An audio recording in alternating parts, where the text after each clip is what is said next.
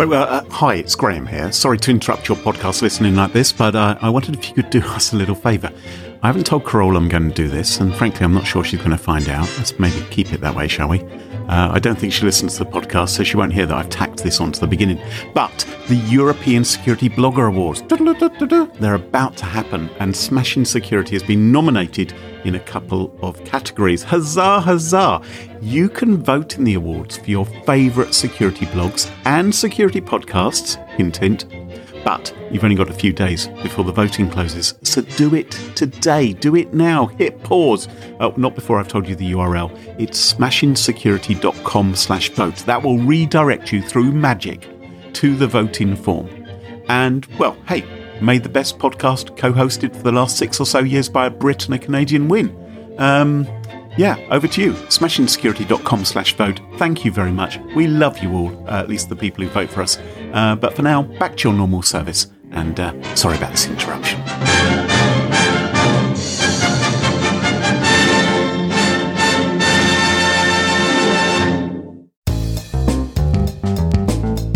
I've never drunk a pint of beer in my life.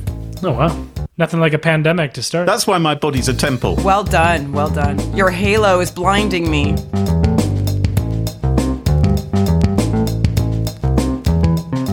Smashing Security, episode 179. Deepfake Jay-Z and beer apps spilling your data, with Carole Theriault and Graham Cluley. Hello, and welcome to Smashing Security, episode 179. My name's Graham Cluley. And I'm Carole Theriault. Hi, Carole. Hi, Graham. You haven't said hi to me in a while on the show. I like to mix it up a little bit. And we've mixed it up this week by bringing someone onto the show who's never been onto the show before. But he's no stranger to podcasts because it is the man behind the Power Corrupts podcast, Brian Klaas.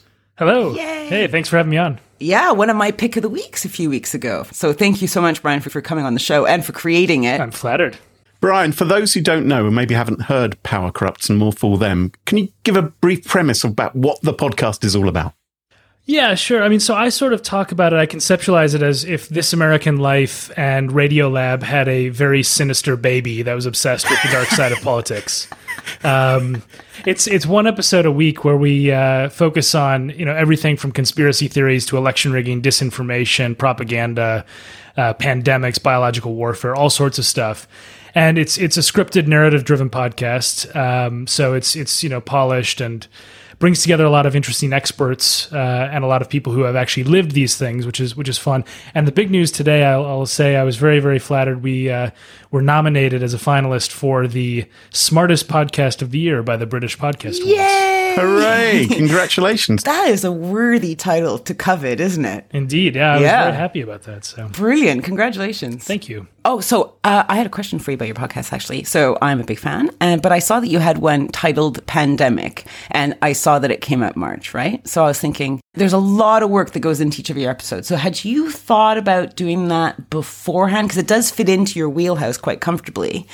Or was this something that you reacted to because the world was melting? No, I did it. I did it before, and I have the receipts because I announced the series on Twitter, and I listed the pandemic one in the original trailer, which came out in January. So the interview that I did with the person who does epidemiological modeling of pandemics, I did that when it was starting to become clear that this was coming to Europe and perhaps the United States.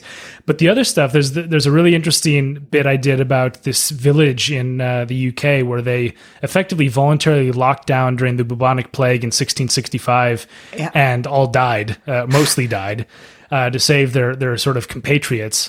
I went up there before any of this was known. So yeah, it was sort of fortuitous. Yeah, amazing. In a very dark way.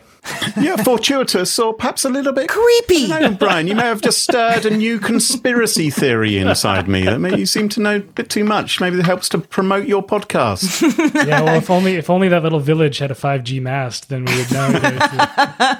What's coming up on the show this week, Carole? First, let's thank this week's sponsors, Boxcryptor, Immersive Labs, and LastPass. Their support helps us give you this show for free. Now, on today's bumper episode, Graham tells us about an app that puts military folks at risk. Brian reviews how South Korea handled a recent outbreak and whether we could do the same. And I am going to look for the line between video satire and deepfakes. Plus, we have a special interview with Rachel Stockton from Log Me In, so stay Stay tuned after the show to find out how you can better protect yourself online for free. All this and much more coming up on this episode of Smashing Security. Now, chums, are you drinkers? Yes. Yes. See, I'm not. I'm actually have a beer right now, actually. You're having a beer at the moment? Yes, look. I'm going to clink it against the microphone. There you go. Fud. Well, if you are a beer drinker, Carole, then maybe you would want to use an app like Untapped. That's Untapped without an E. I'm not quite sure why. I know how to drink beer. I don't need someone to teach me. It's not to help you drink beer. It's a geosocial networking service. That's how it describes itself. It's a mobile phone application that allows you as a drinker to check in online as you drink beer. And Whoa. I don't understand. So I crack open a brewski in my house. Right. And then what? Get the app open. Then you get the app open and you're thinking, I'd rather like to tell my online beer drinking friends that I'm currently having this beer and I'll rate this beer or I'll rate this hostelry. And so it's a free app for iOS and Android. Lets you discover and share beer, follow other drinkers. And it's just done out of the love of their hearts. Okay. Well, people are doing it because I guess they're obsessed with beer, right? Okay. So they drink beer, they earn badges, you share pictures of it. Surely you've done this sort of thing, Brian, haven't you? You haven't done this? No, I'm afraid not. I've been missing out. How can I get more followers? Do I need to get some craft beers? And then Become an alcoholic seems to be the answer according to this. This is what the pandemic was designed for, right? To be sharing your drinking capabilities. You post reviews of the beer. You can see where your friends are drinking beer. Oh, they're drinking at home at the moment. Beer. So do we have an app? Is there like a Negroni app without the like a apostrophe D as well, or a old fashioned without the E at the end? Oh yeah, you might be onto something there. I mean, they haven't kept it too old school. This app has really kept up with the times, because imagine you're drinking a beer and catastrophe, you finish your beer. What you can do with the Untapped app is you can scan the barcode on your beer. Okay, I'm looking right now. And the app will hail an Uber taxi to take you to where you can drink more of that beer. I would love someone up in the, northern coast of Scotland, right? In the Hebrides or somewhere like that. Isle of Wight, try this out. Could cost you a few quid, couldn't it? Anyway, so this is clearly for people who are really into their beer. And as we know, people who are really into their beer are really into their beer. Well, investigative website Bellingcat, I don't know if you're familiar with them. They've done some extraordinary work in the past using open source intelligence. They've looked into the criminal underworld. Do you remember the Russian poisonings in Salisbury? Where those chaps came over and they claimed to be big lovers of the cathedral and knew how many meters high it was. They visited twice. They've investigated the use of weapons in the Syrian civil war. Well, now they've turned their attention to beer drinking. Okay. And they say, again, do I have to worry? They're on pandemic as well, right? They're on lockdown, the guys at Bellingcat, and they're thinking, what can we do to amuse ourselves? So they've looked at the Untapped app. And what they found was that it could be used to track military personnel, locate secret military installations, and even offer a glimpse at sensitive military documents. Fancy that? Okay, question. Yes. Is it the fact that if a military personnel used this app, this information could be garnered, or is the app specifically designed to try and snarfle up military info? Oh, it's not a malicious app. No, this has been designed by beer drinkers for beer drinkers, and they're all good people who believe in real ale. But even the military drink beer. Apparently they do, yes. Hopefully not while they're on duty or if they're in charge of any important military equipment. But according to the team at Bellingcat, all you need to do to find individuals working at military organisations or intelligence centres and track their general whereabouts is do a bit of digging deep into Untapped's public data and cross-reference it with other social media. And through this method, they were able to find, for instance, people who had checked in at Camp Peary, which is a place in Virginia, I think, where they're doing like covert CIA training. And from there, they were able to track Untapped users as they visited bases and presumably bars in the United States and across the Middle East. They logged over 700 check-ins at 500 unique locations. There were even people who were checking in near the Guantanamo Bay Detention Center, and other people who were also going to the Pentagon. So this history of people moving up around was all being revealed by the Untapped app. Okay, but did the Bellingcat people Yes. tell the Untapped people and indeed the military that this was happening before they trumpeted their news? Oh, yes. They've been in touch with everybody whose Good. profiles they came across to say to them, hey, you might want to lock down your settings a little bit. Right. Because sometimes the snafus which happened were quite bad because people don't just like to drink and rate their beer.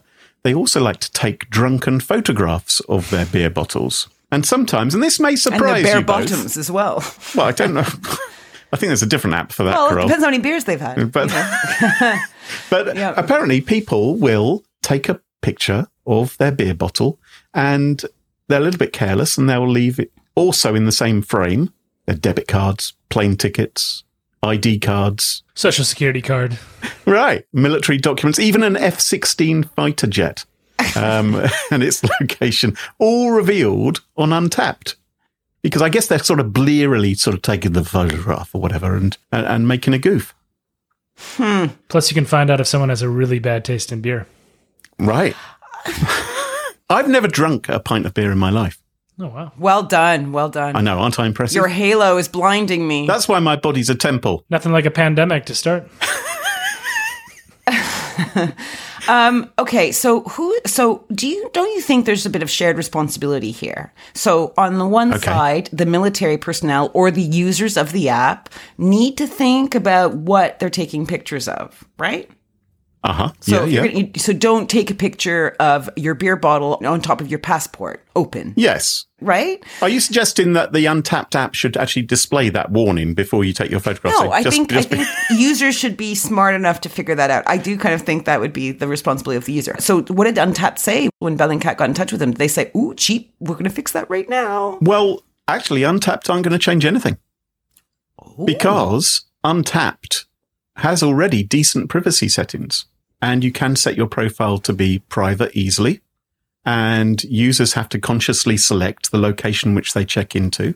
And so their opinion is that they've already set this all up to be as private as required. It's down to the ruddy users. And maybe what needs to happen is some major general to speak to the people in the military and say, stop posting that kind of information onto social media apps. Isn't this also a story about how the power of opt-in versus opt-out is so important? Right. And that you just need to have, a critical mass arguing for opt-out of privacy settings rather than opt-in. Yeah, I mean, all of these apps, of course, because they want to build up the network and they want to be as attractive as possible to new recruits, Of course. they always automatically opt you into all of these. They basically have privacy turned off by default, don't they? I think that's such a point to underline, though. I think most people think, hey, if I just stick with the default options, they're going to be looking after me. As long as I don't change anything, I'm running it as I should.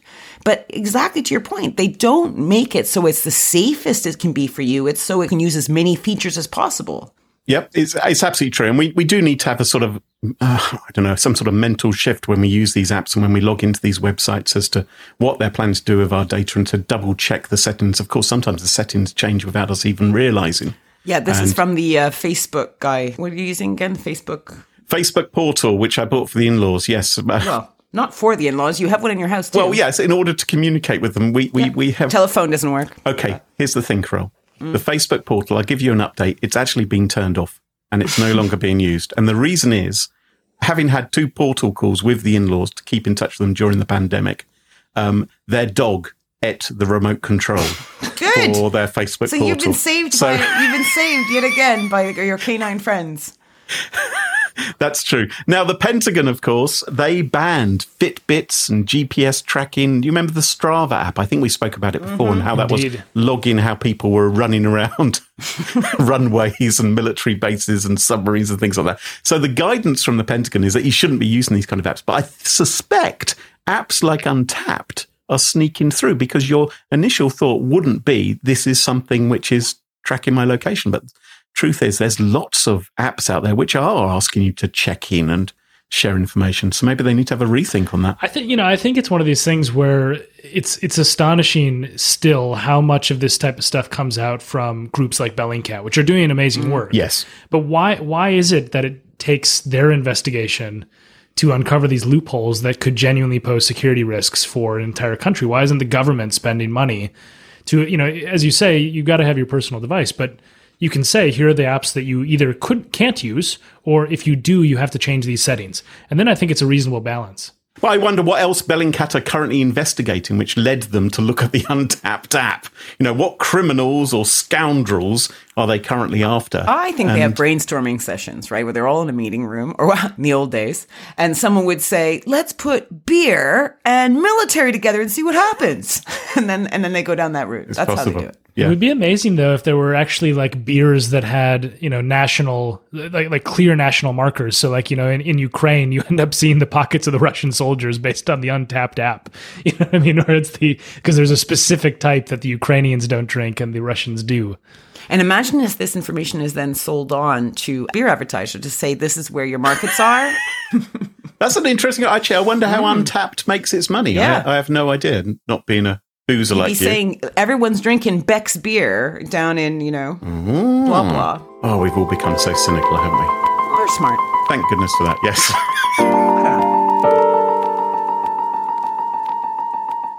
Brian, what have you got for us this week?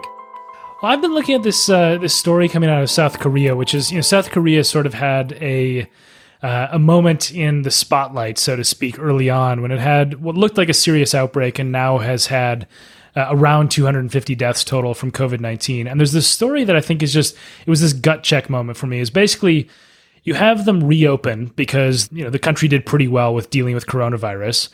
And a whole bunch of young people flocked to these nightclubs where social distancing is a pipe dream. And a couple hundred of them got COVID-19 there, which, completely predictable, unavoidable. Maybe they should have kept the nightclubs closed. But what's astonishing is the next part of the story, which is that using a series of different digital tracking mechanisms, including purchases made at the nightclubs, asking for voluntary phone data from carriers, and also some CCTV, they were able to find tens of thousands of potential contacts from these couple hundred cases. And with the span of, I think, less than a week, tested, the last number I saw was 46,000 people in those potential clusters. And the reason why it was such a striking thing for me was to say, could any North American or European country currently do this? And I think the answer is quite clearly no. Mm-hmm. And I don't think it's just a technical thing. I think there is obviously technical barriers. I think there's testing capacity barriers, et cetera. But I think there's also just sort of competence in government, trust in government, questions about aversion to privacy invasion, and cultural elements that all come together that mean that this really effective public health intervention is probably not going to be something we see anytime soon in European countries or the United States or Canada. And it raises the point of sort of, well, okay, but there's trade-offs here, right? Because South Korea has, as I say, around 250 deaths. The U.S. is about to, at the point we're recording this, is about to be at 100,000. And at some point you start to think, okay, what freedoms are we willing to give up relative to the possibility of highly invasive tracking around an outbreak and a pandemic? And it's going to put all these issues much more center stage, I suspect. Yeah, so I was looking at the COVID apps that they had been organizing in different countries a few weeks back on the show. And one of the countries I looked at was South Korea. And what was interesting about it is they were quite impacted by the MERS outbreak. And they changed their privacy laws at that time, which has been very useful for them during this scenario because they are using a centralized network basically to track everybody. But one of the big things they're doing is they can basically look at banks, right? They're getting it from loads of different sources. So they're really tracking individuals. So it's a really interesting privacy versus disease point of view, which puts me in a really difficult situation, right? Yeah, well, you don't want people to die. But it's also really astonishing because South Korea was a dictatorship not long ago. I mean, we're a couple decades away from its transition to democracy. So, like, the people there are aware of the risks of overbearing states. There's no question. It's in many adults' life experiences. Yeah. And yet there's this sort of, I don't know if it's cultural or because of the MERS outbreak or whatever, but there's this acceptance that this is a rational and reasonable response.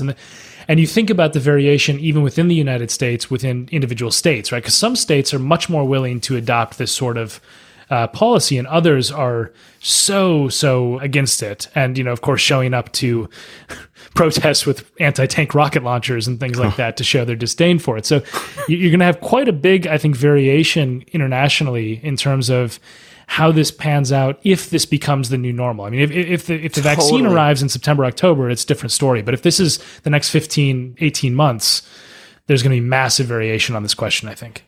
And it's an interesting point of view from a power play perspective, too, because whoever gets it really right and can kind of show it through numbers and kind of over the years be able to say, you see, we did this, that was right. We did this, but this was right. They can become quite a leader in terms of being able to deal with these things in the future. I think regardless of the result, some people will be claiming that they were the best. Do you think so? They have done remarkably better than any other country.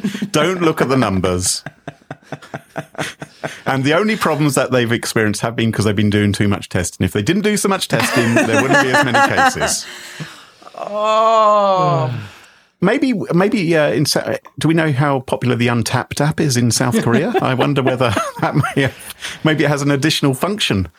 Which is helping people. But it is astonishing, isn't it, how some countries seem to have really succeeded in this and others are floundering. Well, I think one other point that I think it's worth mentioning is we'd be in a very dire state of narratives between democracy and authoritarianism were it not for South Korea and Taiwan, for example. Because you look at the sort of state interventions that have taken public health seriously early on, and with the exception of, I guess you could also add, of course, Australia and New Zealand, though those countries are, they're isolated in different ways. They face probably lower risk to begin with.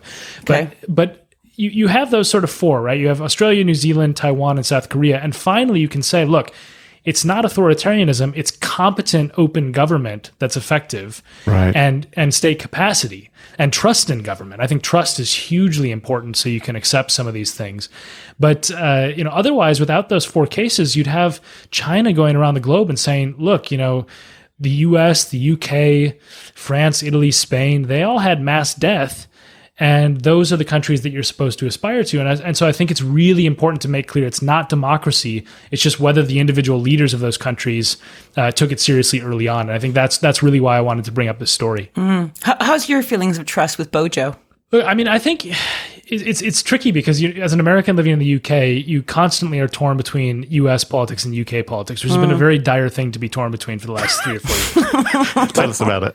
But, it's something where you look at Johnson, and originally I think there were massive mistakes. And pandemics are unforgiving. So if you make massive mistakes in this critical first month, first few weeks even. Yeah, he was flippant, wasn't he? Yeah, I mean, it magnifies the death toll massively. That being said, I think he's woken up to the risks by the fact that he was hospitalized. Right? Yeah, he got a good fish slap in the face there, didn't he? And I think since that moment, and I think indeed since the lockdown, there's been some mess ups on messaging, some very unclear advice, et cetera. But you compare it to Trump, and you're sort of like, well, they're really trying in the UK. Like, this is a genuine effort. They're not pretending it's fake. They're not hypothesizing about various drugs that don't work and possibly kill you, or putting disinfectant in your body or a powerful light. These things are, so to me, it's one of these things where it's the perpetual lowering of the bar. But I sort of look at the UK and say, well, it could be much, much worse. Yeah, 100%. 100%. I agree. There you go. Well, cheery. Yep. Don't worry, mine's fun. Carole, what have you got for us this week? Okay, we're starting off with a music quiz, boys. No way. Well, not music. No, we're starting off with a quiz. So I'm going to play something for you, and I want you to tell me, who does this sound like? Who is this voice? Okay. Okay, give me a moment. I like big butts, and I cannot lie. You other brothers can deny that when a girl walks in with an itty-bitty waist and a round thing in your face, you get sounds strong. like Bill Clinton. That's Bill Clinton. When a pull of tough. Okay, good. One more. Here's little Illy-Billy. Here's another one. Who is this? Okay. To be or not to be, that is the question. Whether it's his novel in the mind to suffer the slings and arrows of a Is it stranger's someone like fortune. Kanye West or someone like that? Or Yeah, it's Jay-Z. Well done, Graham. Well Jay-Z. done. I wouldn't really have known that, but he just sounded his sort of attitude. Yes, okay. Well, the problem is that none of these people are Bill Clinton or Jay-Z. Right? What? These are clips from a channel called Voice Synthesis. This is a YouTube channel. Now, I've put it in the show notes if you guys want to have a click on through to the channel. All right. So you guys can see the playlist and stuff, and you can see what's going on. Now, for you listeners at home, this is basically a site that purports and proudly states that it senses voices and pairs them with a non-expectant text. So you have like Bob Dylan covering Britney Spears. You have Frank Sinatra crewing Dancing Queen. You have various presidents reciting rap lyrics. You even have George W. Bush take on 50 Cent's In Da Club. I'm looking at it right now. You've got Bob Ross in here. Yeah. One of your heroes. One of my heroes. Oh, Mr. Rogers, who's a big American icon, isn't he? Or he was one of my, he was all through my childhood he was around, yeah. Wow, goodness me. So what's interesting is check the number of subscribers to the channel. Okay. How do I do that? Jeez. Oh, 50,000. Are you surprised by how small it is? Well, let me carry on with my story, and you can tell me if you think if that plays a role in anything of this. Mm-hmm. Now, you can see on the page, you can see that at the end of each title of any video, it says in brackets voice synthesis. Yes. Right? And then underneath in the description, it says the voice in this video is entirely computer generated using a text-to-speech model trained on the speech patterns of Jay-Z or whoever he's mimicking in the particular video. Apparently, the YouTuber behind the Jay-Z deepfake says they were created by Tacotron 2. This is the teach-to-speech program from Google. And a lot of these have got like hundreds of thousands of views, haven't they? I mean, some of them are quite popular. Yeah, interesting. Question I have for you two. So the term deepfake, do you think at this moment, do you think that's fair? So they're not videos. It's just the audio. It's almost like you're at a presentation or something. So there's a slideshow, and then you hear the voice of the purported person behind it. Do I think deepfake is a correct way of describing it? Is that the question? Like, is it an impersonation? Is it a deepfake? Like, the way I understood deepfakes is that they have to use generative adversarial neural networks to generate content. But I understood it as these GANs were used to create new content using machine learning and AI. Again, I'm a political scientist, so I'm wading outside of my comfort zone. Right now, there is a bit of a brouhaha going on between Jay-Z and this YouTube channel. So according to Ars Technica, right, this was April 26th, a new video, this is how it all came to light. A new video was posted on this channel, right, saying that YouTube had taken down the Jay-Z related videos. So there was two of them that he'd created. One was Shakespeare's To Be or Not to Be, which we were listening to earlier. And then there's Billy Joel's We Didn't Start the Fire. And apparently the request came from Jay-Z's company, Rock Nation. Now, the way in which voice synthesis tell their followers was rather novel. They put together a video featuring the simulated voices of Barack Obama, Donald Trump, Ronald Reagan, JFK, and FDR to explain this ban.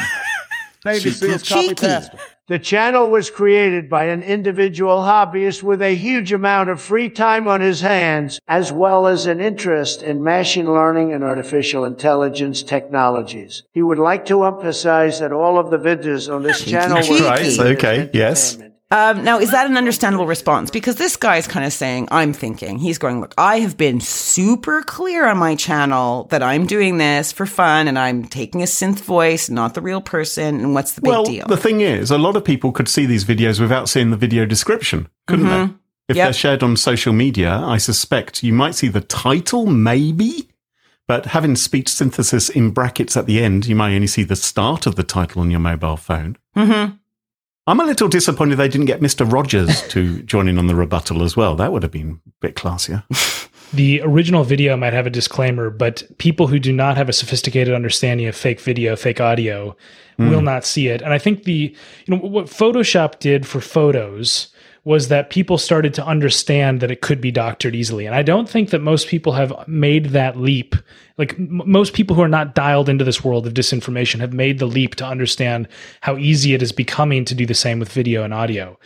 And I had this debate. There's, I hate to do the plug of the podcast, but I had this episode called The Godfather of Fake News, where there's a guy who just deliberately writes fake news. That was a brilliant episode. Yeah. And he does it for clicks, right? And he makes money off of it.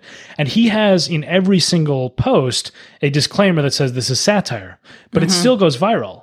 And, a lot of the people who are consuming it don't know what the S means on the story. They don't understand it. They don't click on the actual story. So the headline seems plausible and the story is absurd. And I think with this, it's the same type of thing, right? You could just have it go around the world and change people's minds and have them either vote on it or make decisions based on something that's totally wrong. And I think the scariest thing is the idea of the world leaders, because they can miscalculate in terrible, terrible ways.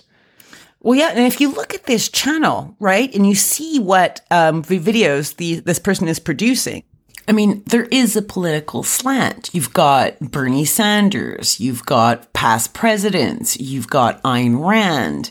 I mean, it's hard. I'm not sure that they're doing it necessarily with malice in mind. I think it's just more the juxtaposition of having Frank Sinatra singing Dancing Queen, Graham, I'm isn't it? so glad you're saying that, because I'm going to do this for you. I'm going to take your voice and I'm going to have you read Piers Morgan's tweets, and I'm going to just stream it live. And I'm so, so glad, because I was worried that you'd think it was unfair that I used your voice. And I'll add in some, oh, Piers, I love you. You're so great. You're fantastic. That's okay, right? No one's going to believe that, Carol. So now this isn't the end of the story. So a few days go by, right? And suddenly the videos reappear. Yes. And they reappeared because Google said, actually, the takedown requests were incomplete. And so the YouTube spokesperson told Ars Technica that the videos have been temporarily reinstated pending more information from whoever filed the claims. So now the ball seems to be in Jay-Z's court. And this is really interesting for me. So this is why I come back to the 5,000 subscribers. So for Jay-Z to go after someone 50,000 subscribers is like an elephant going after a flea. So he will build this person's channel by going after him. Oh. Won't he? Yes, I think so. It's the Streisand effect. Streisand effect. Whoa, Carol. What?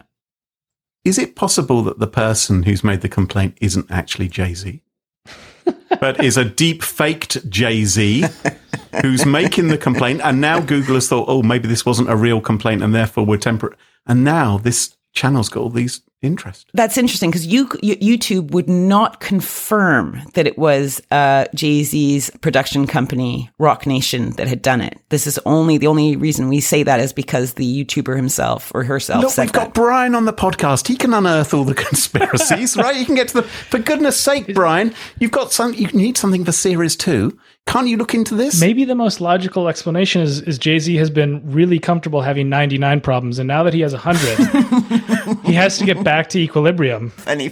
And so he has to get rid of this one problem. Told you he was a professional. Sorry, is that? I think that reference may be too hip for me to understand. Okay, I've missed something. It is the main song for which he is known. I don't know. I don't know what to do. Yeah. No, very interesting, Carol. There, well, you're welcome. So the whole issue is, this is kind of cool because satire, like no one's ever gone after Weird Al Yankovic and succeeded just because he did satires of all their songs. And as far as I know, he didn't pay for the rights to do that. Everyone knew what was going on. But the gray line between the satire, the pastiche, and the, hey, that's my face or that's my voice, and I don't want to be fluffing Piers Morgan verbally. Can you even copyright your voice? Can you even claim that is my voice and not anybody else's? Because there are people who sound quite similar. What else can you copyright if not your voice and how you move and stuff? And it's going to become that world. I think we should. You sound a little bit like Marge Simpson's sisters, I've always thought. Yeah, I'm not going to say what you sound like. I'm too polite. Hey, Graham.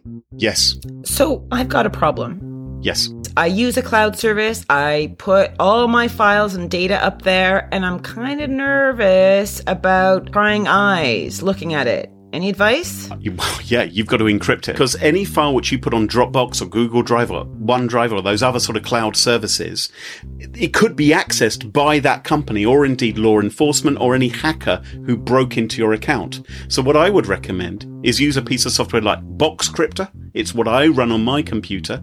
And any file, before it gets uploaded to those cloud services, gets encrypted with my own keys, which I control.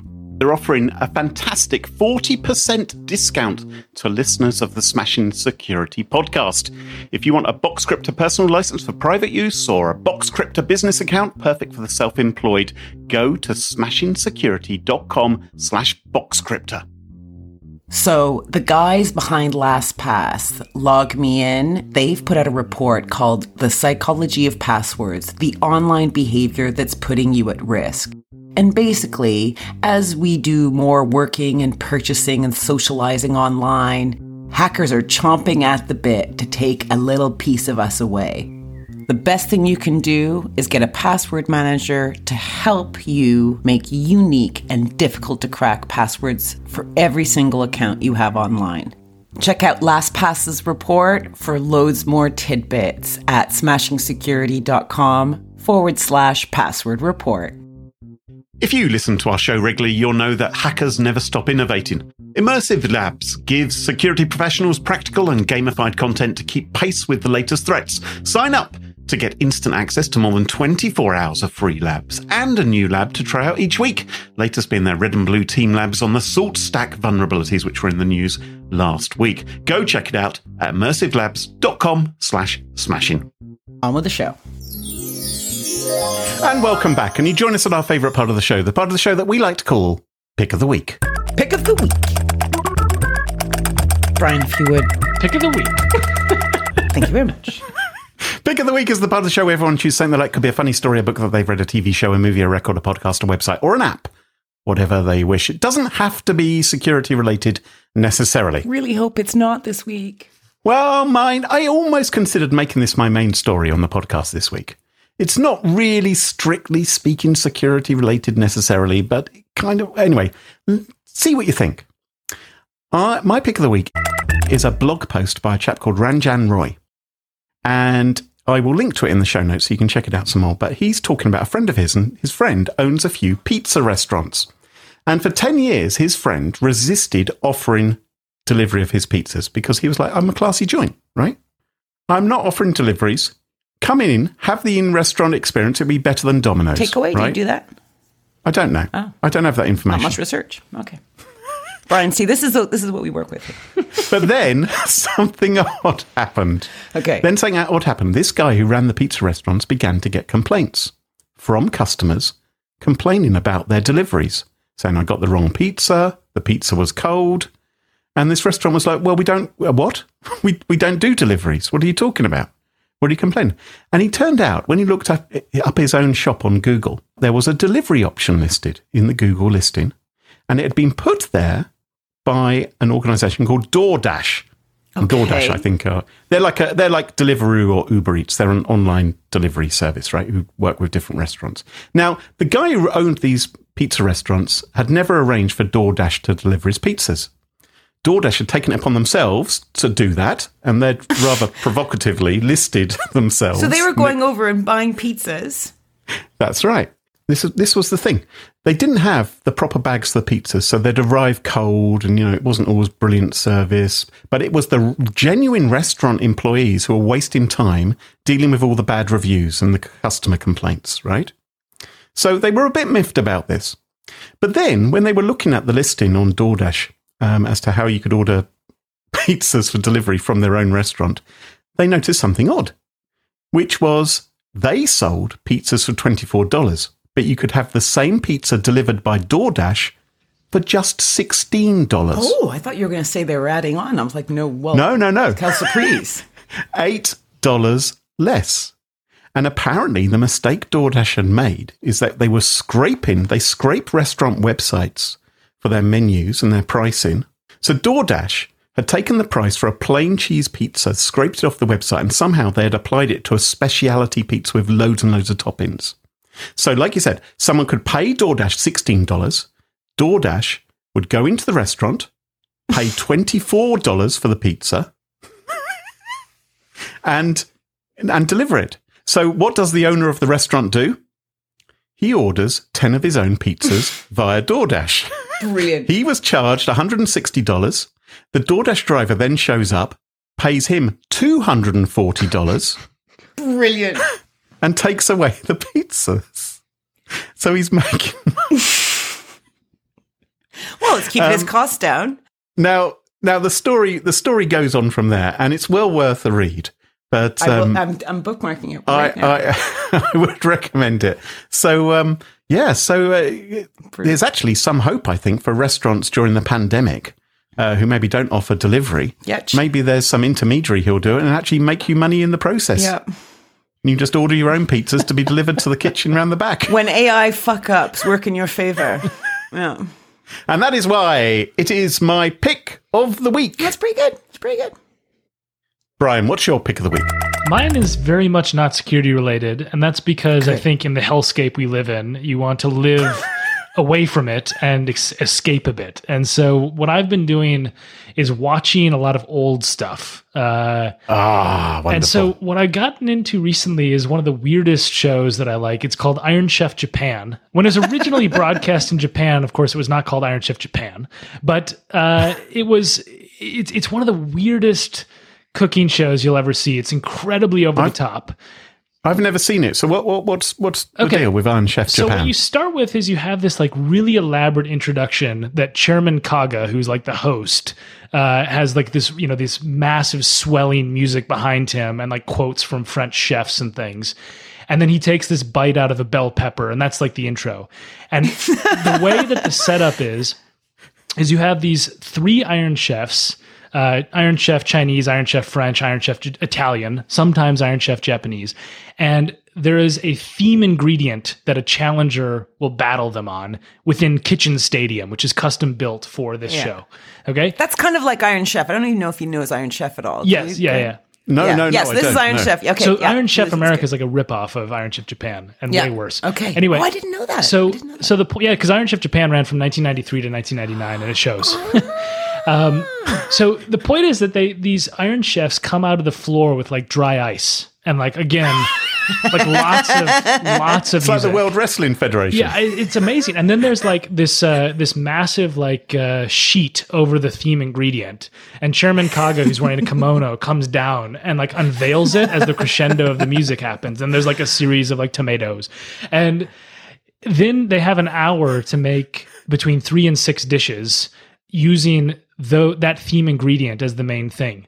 And they're like rushing around and stuff. And then they have like various like B-list celebrities from the Japanese 1990s to judge them. Like an opera singer who will like say, "Oh, this is really great." And then like the next person is actually a food critic and they're like, "This is garbage."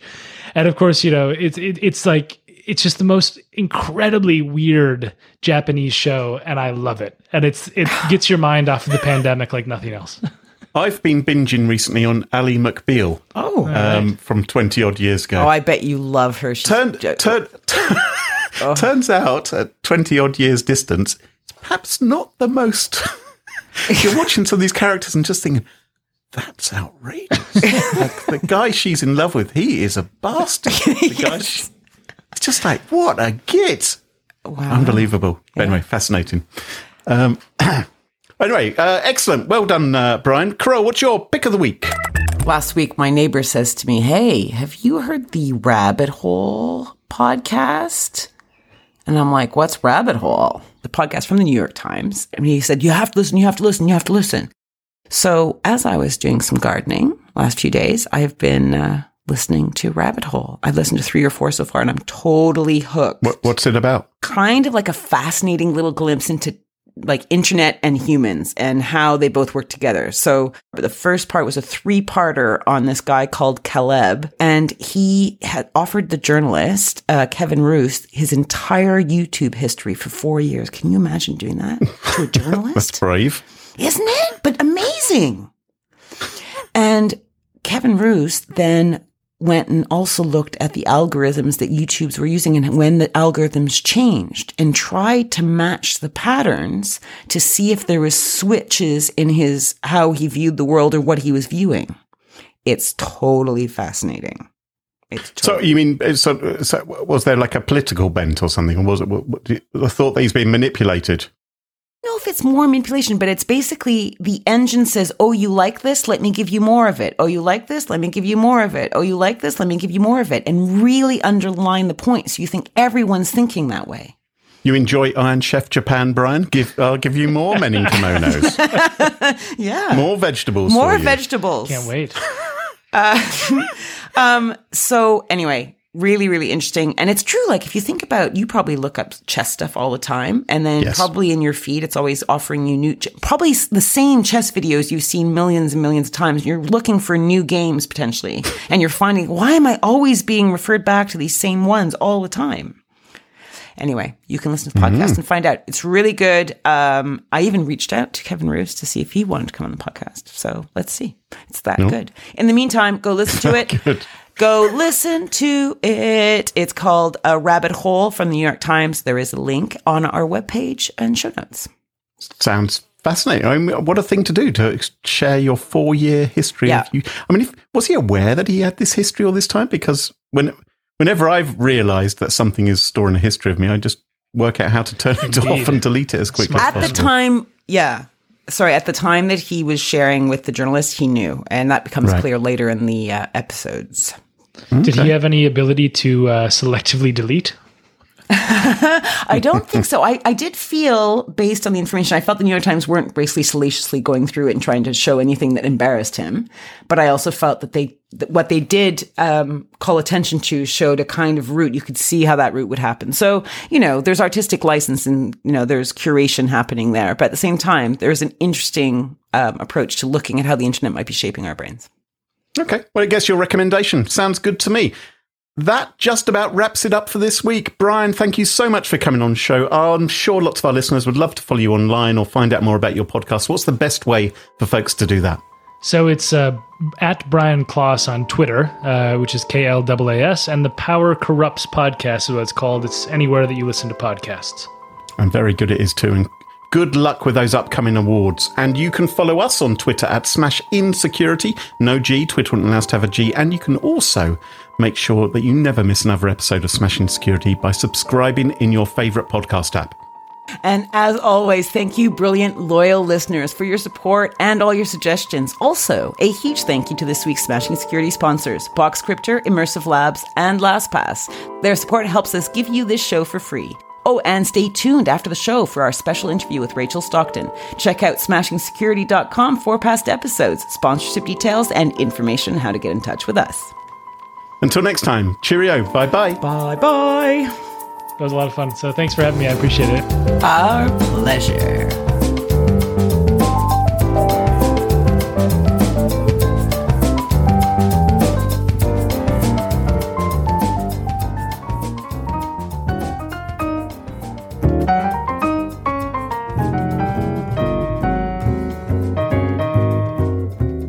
Rachel Stockton. It's been a while.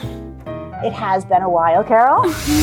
And a lot has changed. More than I would have predicted has changed since we've last spoken. Yes, my hair is much longer.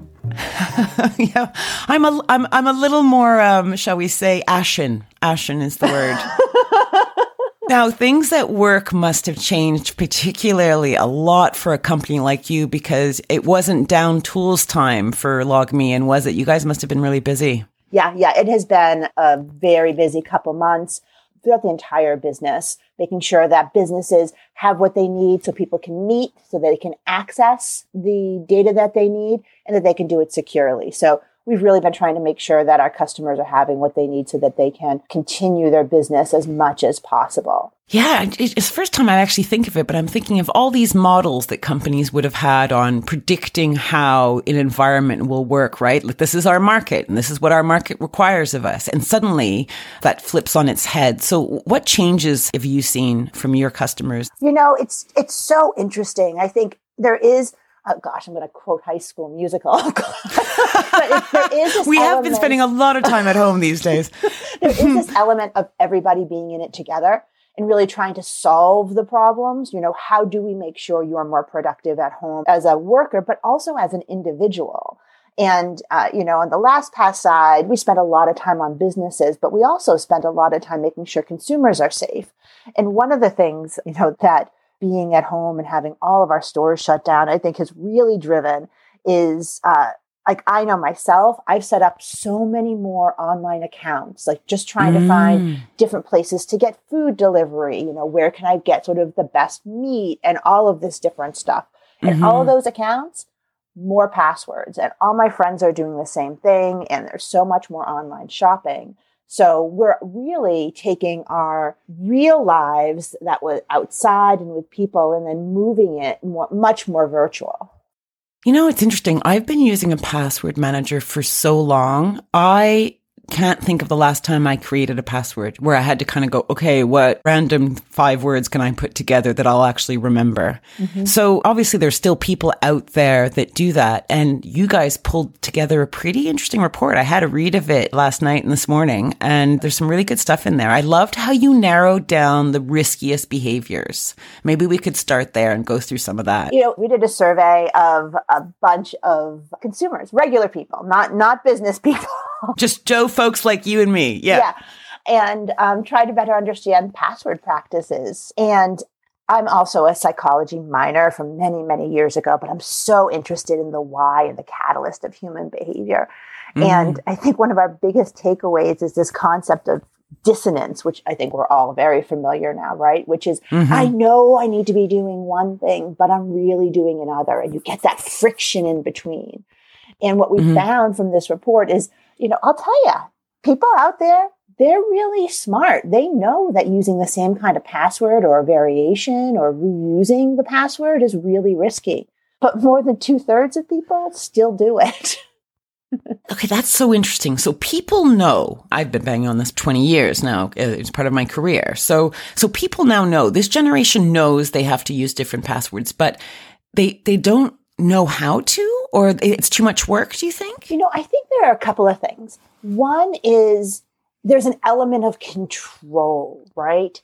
Access. A password is a key. I want the key to my house. I want the key to my accounts. I want to know it myself. And by asking people to create really complex passwords, that takes away that sense of control. Because what we also found is people are afraid of forgetting their login information and they want to be in control of this passwords. But the problem is that control is making people have risky behavior.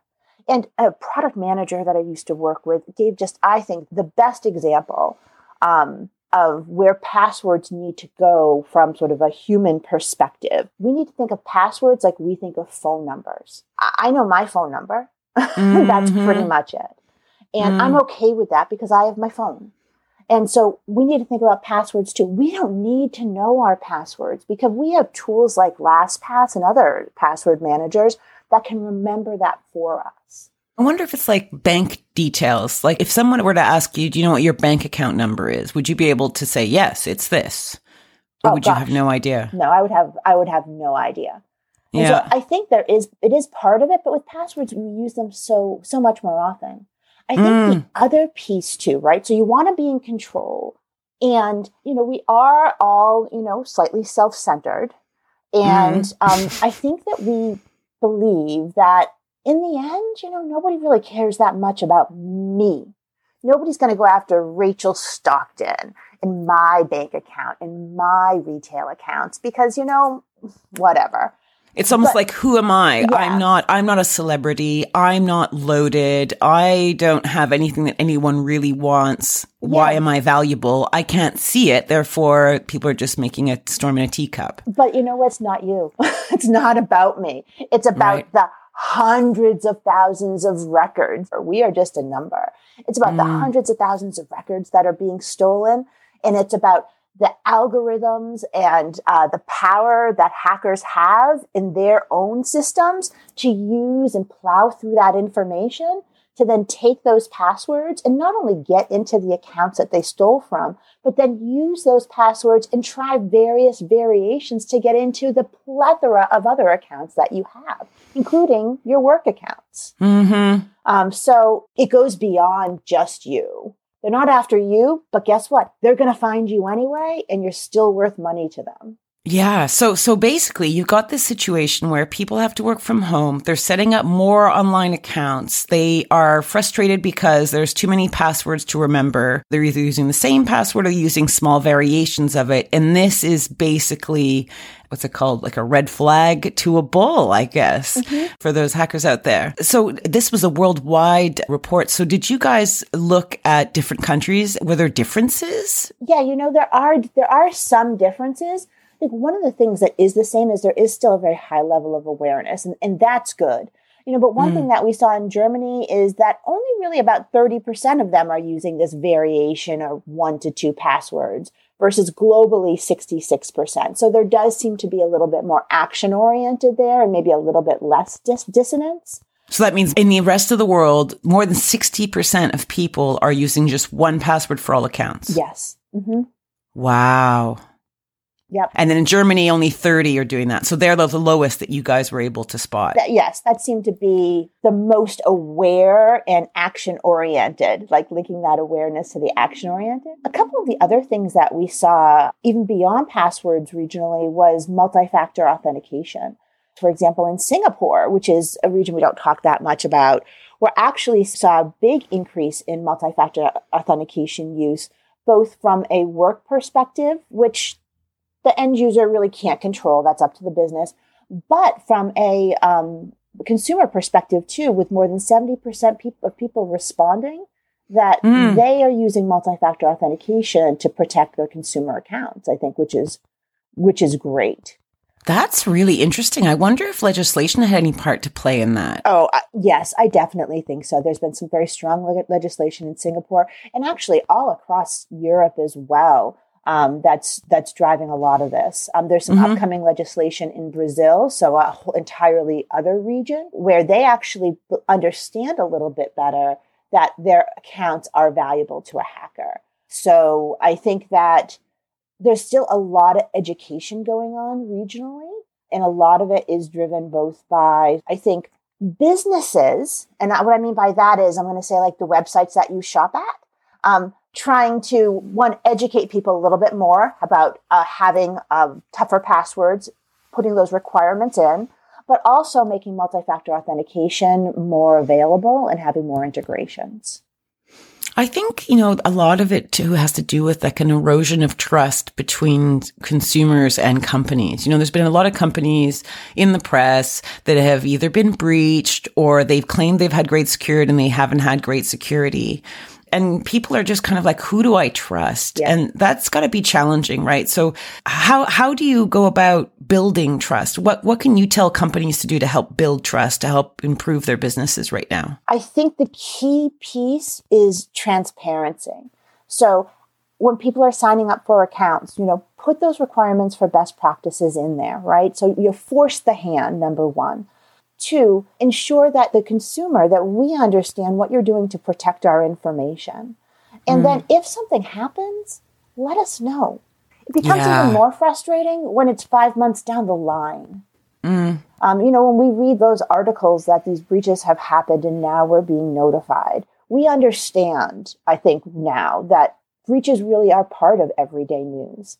But it's really, I think, how people are handling them and how companies are handling them that helps either one develop that trust or rebuild that trust once one happens. And I think having a password manager actually allows you to slowly build trust with these people because it allows you to have a very unique, long, complicated, so complicated it's almost impossible to guess password. In a way, this is a way you are taking control, right? I mean, if you want to be in control of your password, it's not about memorizing them. It's about putting them in something to ensure you can create the strongest one possible that you will not forget. It's unique. And if and when it gets breached, you only have to worry about that one account. You don't have to worry about the other 10 that are using that. And then you can easily go in, change that password, and then you're protected again. Exactly. That point, I haven't thought about that, but exactly. If your password gets breached and you're using the same password across your hundreds or even maybe thousands of accounts, you have to go through every single one and change those manually if you don't have unique passwords for each one. Yes. And one thing that we found out too is that even after a breach, 50% of people don't even change their passwords. And it comes back to the idea that why me? Why would they target me? Yeah. Yeah. I think the one other piece that's really important to put up here too is one area that can help with any kind of breaches, but it does ask more of us, right, is using multi-factor authentication as a consumer. So, we talked a little bit about it regionally. Overall, which is some good news, is there is an increase we found in this survey of both the awareness of multi-factor authentication, something you have, something you are, something that you know, right? That combination. And that use, with more than 54% of people globally are using it for some set of personal accounts that are allowing it. So I think that's really important, because then even if that really secure password does get breached, you're still protected with multi-factor authentication. So that account is still protected. Yeah, no, totally. I'm a big fan of multi-factor authentication. I understand it's a little bit more painful, but I think it's really important to have. Yes. So I love having something something you are, something you have. I think using two of those at every opportunity is great. Yeah, I think it's important because let's also be real. With all of us working from home and being lucky that we're able to, there are a lot more phishing attacks because we're all getting a lot more email from, the core functions, HR, IT, facilities, keeping us informed. So there are a lot more reasons why we may be contacted by odd people within our organization. 100%. And so I think that's also why it's important to think about password management as well, because you need to be getting to a site. You can get to that through the password manager. If you're clicking on a site and being asked to fill in your password and it's not automatically being filled by your password manager, look at that site. Is that the right one? I think there are ways we can also use these tools to help prevent some of the increase in attacks that we're seeing as well, beyond just protecting the password. Now, you guys, obviously, you have your enterprise solution, but you also make LastPass password management tools available for free for consumers. Is that right? We sure do. So there's no excuse for people not to use a password manager out there. This is the time, isn't it? It really is. What's the best about it? The best about the free product, to be honest, is look, we spend, I'm sure everybody's, but I spend so much time on my mobile phone. And I have the iPhone, and I know exactly how much time I spend on it. Thank you so much. I hate getting that report. But I think it's also important to recognize that these same things, you want to be able to have this access on your mobile device, your phone, your tablet, as well as your computer. And so being able to access all your passwords, no matter where you are, I think is really important too. And I want people to understand that's out there now. You don't have to worry about getting into your accounts if you're on your phone and you don't know your password. It's one solution for all your platforms. Yeah, it's amazing. So listen, next week we have, my cousin is coming on. She's like an actress, comedian who's based in Toronto, and she's trapped in an apartment like millions of other people out there. And her life's obviously changed dramatically, right? She's not, she's on stage. But one thing that hasn't changed is she's never given a hoot about security. And so the game plan next week is to see if Graham and I can convince her to at least do something to improve her security now. So I'm going to try and get her to go down the password manager route. And I'll let you know how I get on. Oh, I'm so curious. I can't wait to hear it. Yeah. Because I think that is one of the key things people do. And the reason I like it is it makes your life more simple. All you need to remember is your master password. That's it. So consumers, check it out. We'll put all the links in the show notes. Rachel, always brilliant to have you on the show. So great to talk to you.